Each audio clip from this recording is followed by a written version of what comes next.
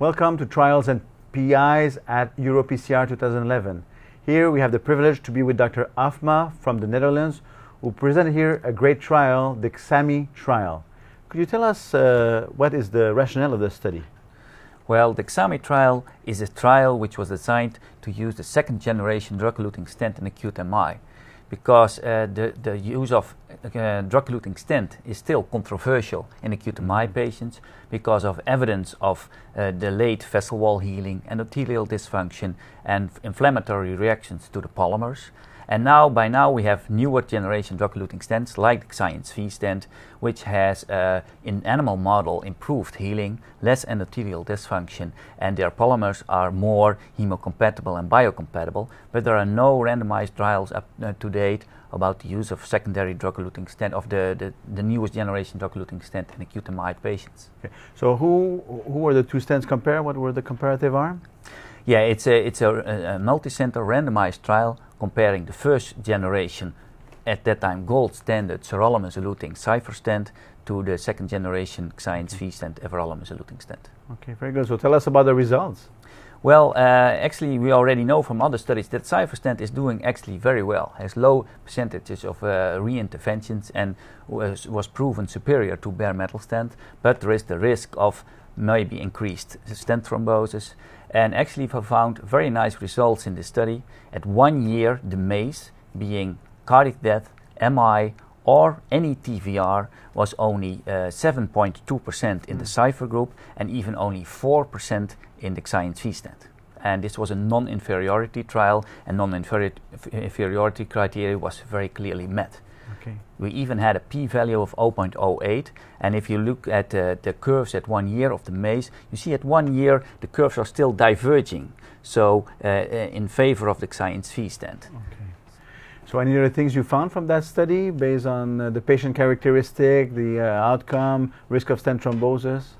Well, one of the other important findings of the study, I think, that this is a contemporary acute MI study. Mm-hmm. We had a 1 year cardiac mortality of only 1.9%, and in the XAMI stent even 1.5%, while this is an all-comer infarct trial with almost no exclusion except for deep cardiac ischemic shock and intubated patients, which you cannot ask get informed consent. So there were very few exclusion criteria and still a very low mortality. And we think that next to the stents, this is also due to contemporary use of, for example, more than 50% radial approach to decrease bleeding. More than 95% of patients had high-dose clopidogrel loading, 600 milligrams. Okay. We had high use of 2B3A blockers, all those kinds. Dedicated system was only a first medical contact at the patient's home to balloon time of a median of 75 minutes. That was quite impressive. So tell us a bit how you do that. I mean, 75 minutes for a door from the house to the balloon in the cath lab.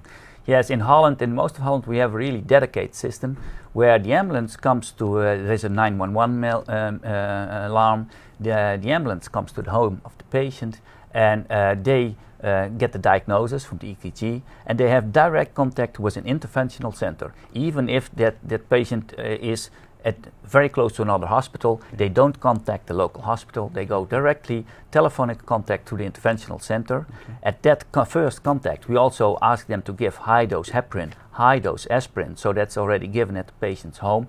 They start driving, and our team is getting ready, and usually we are already waiting for them, and they go not to the ER, but strictly immediately from the ambulance to the cath lab. Cath lab. Very interesting.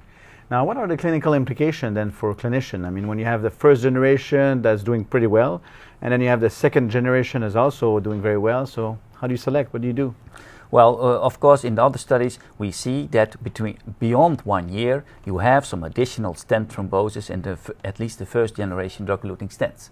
And of course, these numbers are not very high, okay, but still it's increasing, especially against the bare metal stent. So now we have a newer generation stent who also has the very low event rate, and even lower event rate, not significant, but at trend than the gold standard, the sirolimus-eluting stent. Mm-hmm. And we hope, of course, that after 1 year, the additional stent thrombosis rates, because of better healing, because of less endothelial dysfunction, because of a more biocompatible polymer, will be lower and will diverge from other first-generation drug-eluting stents. Yeah. So what was the recommendation for dual antiplatelet therapy? Was it 6 months, 12 year? months. 12 months. And we do have some data, as we have now in the all-comer Resolute trial, which included 30% of infarcts. We have between 1 and 2 years in the Science V arm, almost no additional stent thrombosis. Okay. And we also, which was reported at the TCT last year, the 2-year follow-up of the subgroup of the COMPARE study, the COMPARE-XAMI, but this was not separately randomized, but it was a major subgroup of 450 patients. Between 1 and 2 years, there was only 1 additional stent thrombosis in 450 patients in the science group. So we have some indication that probably after 1 year, we have a less additional stent thrombosis. Do you plan a longer-term follow-up in the XAMI? Yes, we have a 3-year follow-up, and we'll have to await this data to first see if the MACE rate curves will diverge more and maybe become significant, and on the other hand, if we will see lower additional stent thrombosis in the newer generation. Thank you very much. This is a very interesting project, the XAMI trial that was presented here at EuroPCR 2011. And a non-inferiority trial comparing a first-generation sirolimus cipher eluting stent and a Science V everolimus eluting stent. And the criteria of non-inferiority were met, and actually it was a diverging of curve up to 1 year. And this was really a highlight of this EuroPCR meeting.